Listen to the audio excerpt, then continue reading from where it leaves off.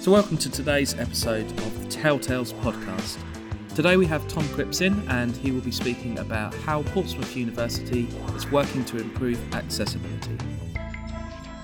Hi, I'm Tom. I'm a senior educational technologist at Brackets Experience Design, and I am currently working on improving the accessibility provision across the content producing community of the university. Brilliant. Thank you very much, Tom. So could you start off by telling us what accessibility is and why it's so important? Accessibility, essentially in the way that we're talking about it, is mainly digital accessibility. And the idea is that you include as many of your potential audience from the start. So in terms of online content, that means creating things that as many people can access and see and use as possible. The benefits of making your content as accessible as possible essentially boils down to the more people that can see your content, the better. And you're not going to create learning or any other sort of web content with the aim of getting it seen by as few people as possible. So accessibility kind of goes beyond the scope of just making it available to people with kind of special visual or auditory requirements. But actually, if you're making a piece of content accessible, everyone should find the benefits kind of tangible. All students should benefit from a greater level of digital accessibility. For example, if you add subtitles to your videos, this is a classic example, but I'm going to reiterate it. If you add subtitles to your videos, like we do with Panopto, then a student sat on a train in a noisy environment might get more out of that because they can sit and watch the video and read the subtitles, whereas a video without subtitles, they wouldn't be able to consume that content on the train because they couldn't hear it in a very noisy train, obviously. But it's a very simple example, but it means that your content is more accessible, and it's not always in terms of a physical disability. The other point to make is that in the long run, you save time, because if you've spent a bit of time whilst you're creating your content to make it as accessible to as many people as possible, then if you get a request or if you get a student the following year that needs a kind of a special format or a different approach to your content, you've already done it. So you're outlaying a bit of time whilst you're creating it to add subtitles or to create an accessible Word document version of your lecture, for instance. But actually, in the long run, you've then got that document and it's there ready to use when you need it. Last but not least, we have to comply with the public sector body's Websites and Mobile Applications No. 2 Accessibility Regulations 2018, which is a piece of legislation which means that we have to meet a certain set of requirements with our digital content. And that's what this kind of push for accessibility has been about. So Tom, how is the University of Portsmouth working then to improve accessibility across the whole of the university? We have Anthology Ally available on Moodle, which provides accessibility features for your Moodle module. So that can detect various things from malformed Word documents or presentations. It can detect different problems with images. It can even highlight if an image is likely to induce a seizure, which is specific really to GIFs, but it will detect kind of repeating patterns and different types of problems with GIFs and images. And it will do all the classic things like check that you've structured your headings properly and all of that. We also have created some kind of bespoke accessibility features. So there's accessibility block in Moodle, which was a development that we added when we upgraded to Moodle 4, which enables you to change the background colors of your version of the module. So it doesn't affect anybody else. So if you want to have a light blue background because you find it easier to read text on, you can do that. IS provide different accessibility sessions and it's really the documents that IS kind of provide accessibility advice on. So Word documents, PDFs, and presentations, and they are currently our biggest issue in Moodle is uploaded files rather than kind of web content that's been added to Moodle. So we've got 2,510 PDFs currently, as of this morning, that have been scanned in but not optical character read. Now, that's out of nearly 30,000 PDFs. So it is a fraction. And some of those will be mathematical equations, which we do have a problem kind of digitizing because of the way that the formulas are written out. But some of them aren't. And so those, for example, could cause problems for people who need to use screen readers because the text isn't kind of read in as text. So it's not there. And finally, what we're hoping to do in the future is kind of adapt Sculpt, which is an accessibility framework, I guess you would say, from Worcestershire County Council for use in the teaching and learning environment. So currently my main kind of project with accessibility is adapting their content. And Sculpt is an acronym. It stands for Structure, Colour and Contrast, Use of Images, Links and Plain Language, and Table Structure. I missed that last bit off the end there. But that's essentially what it stands for. And the idea is it provides kind of a basic set of not instructions, but kind of an idea for what you can do just to make your content a little bit better. And the attitude that we're taking is that if everything is a little bit better, that will make a great difference kind of across the university.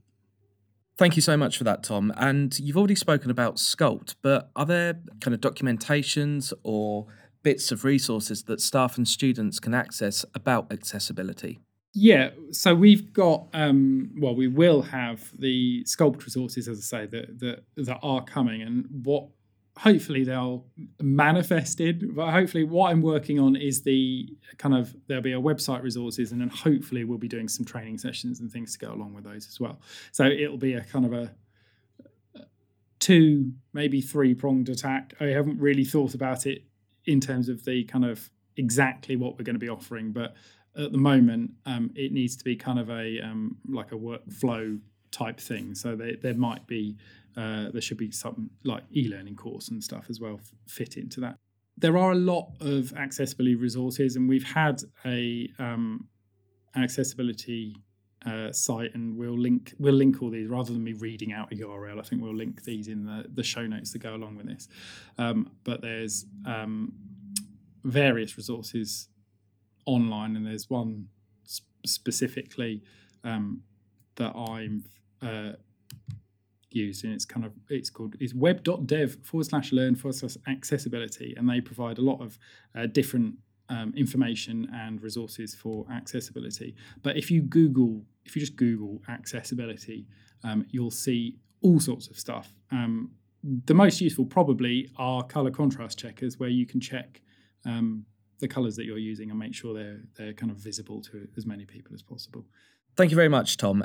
That's really useful and really good to hear about all of the accessibility features. So if academics are listening to this, what are a few simple things that they could do to instantly improve the accessibility of their resources? So I'm going to push Sculpt again on this one. The whole kind of idea of Sculpt is that they're kind of basic jobs that you can do to make your content better. So if we very quickly run through what Sculpt stands for. So Sculpt, the S is structure. So, for example, the best way to approach creating a document, whether it be on the web or a Word document or even a presentation actually, is to use headings and styles in that document. So use titles and subtitles, and that gives your document structure not only visually, but for assistive technology like screen readers, because it makes it a lot easier for the screen reader to understand where it is in the structure, and then that can communicate that to the person using the screen reader.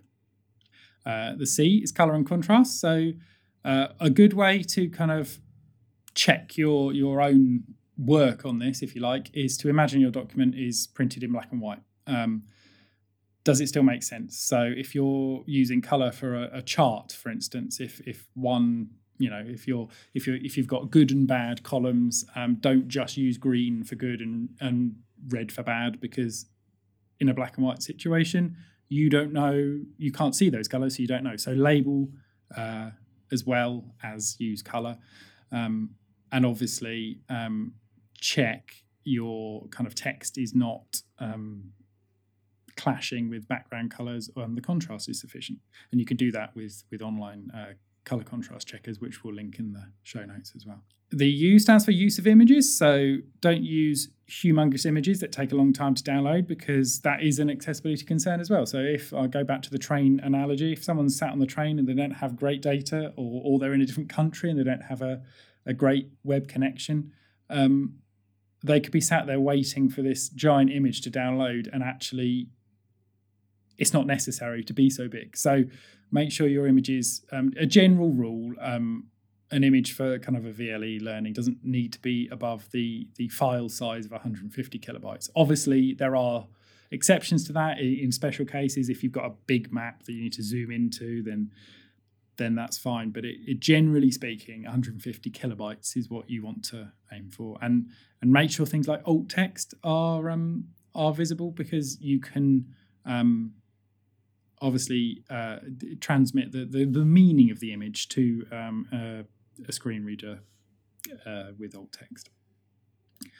Links are interesting because lots of links in a line that say click here or read more, for instance, might look good in your own content, but when a screen reader is reading them out, you just endlessly, if you use a screen reader just to listen to your content, if you've got lots of click here links, then it will just read out click here, click here, click here, click here, and there's no context to those links for that user. So the best practice is to not use click here or read more. It's to link, if you've got a document name or the reason for the document in your text, then link that piece of text. Likewise, don't use the full URL for links, because the screen reader will read out the entire URL, and some of those URLs are really, really long. And so you can be sat there listening to a huge URL for basically there's no value to hear that. The next one is plain language. Use as plain language as you can. Avoid overly complex language, if I can even say it. Keep it simple and to the point. It's not really a lot else to say about that, but if you're kind of adding words for words' sake, then it makes the whole thing a bit more complicated to understand. And the final letter is T. That stands for table structure. Use tables to present data, not to lay out documents or web content for that matter. So lots of times you see Word documents that have been laid out with a table. That makes it pretty horrendous to listen to on a screen reader, because a screen reader will use the table headings to identify those cells. Tables are really for data, so it's something to be avoided if you can. If you can navigate through the table with the arrow keys on your keyboard, i.e. going from cell to cell, then that's generally speaking an accessible table. If you start merging cells and you get stuck with your arrow keys, then you can imagine a screen reader would have a very similar problem. So there's a few things you can do there. In terms of practical advice, there's also some more kind of timekeeping advice of sort of trying to build these practices in as you create the content rather than revisit the content. So if you know that you've got a large kind of change of content in one of your modules coming up, then concentrate on that. Make that content good. Go back and change old content if you have time, obviously, but if you concentrate on the new content, eventually you're going to get to everything. an alternative to that is to kind of just go back and revise the specific problem content. So if you keep getting contact from students saying they can't access this or they need to do this and they can't do it with the format that you've got, then go back and revise that content. Don't worry, don't get overwhelmed by wanting to do everything all at once, because it's easier, as we say, to make small bits better than it is to kind of bog yourself down with every single piece of content that you've produced. The last thing I will say is ask for help if you need it. You've got online course developers in each faculty who are really, really helpful and will know what they're doing. So if you get stuck or you have a problem with some of your content, then just ask for help. That's the best advice I can give. Brilliant, Tom. And thank you so much for coming in today. And I think that's really important, that we're not all experts on accessibility, and it's okay to ask about this. I mean, I've certainly learned a lot today from just listening to you, which has been really, really good. And thank you very much for that. So more information about accessibility will appear within the show notes, and any of the bits that Tom has spoken about, we'll make sure that we include those within the show notes. So thank you very much for listening today, and we'll see you on the next time on the Telltales podcast. We hope you've enjoyed this episode of the Telltales podcast. Please do check out the Telltales blog, which can be found at telltales.port.ac.uk. You can also follow us on our social media channels at Tell Portsmouth on both Twitter and Instagram. Don't forget you can subscribe to our podcast here, but also from major music streaming platforms such as Apple Music and Spotify. Additional information about our shows can be found written within our show notes. We thank you for listening and look forward to seeing you next time.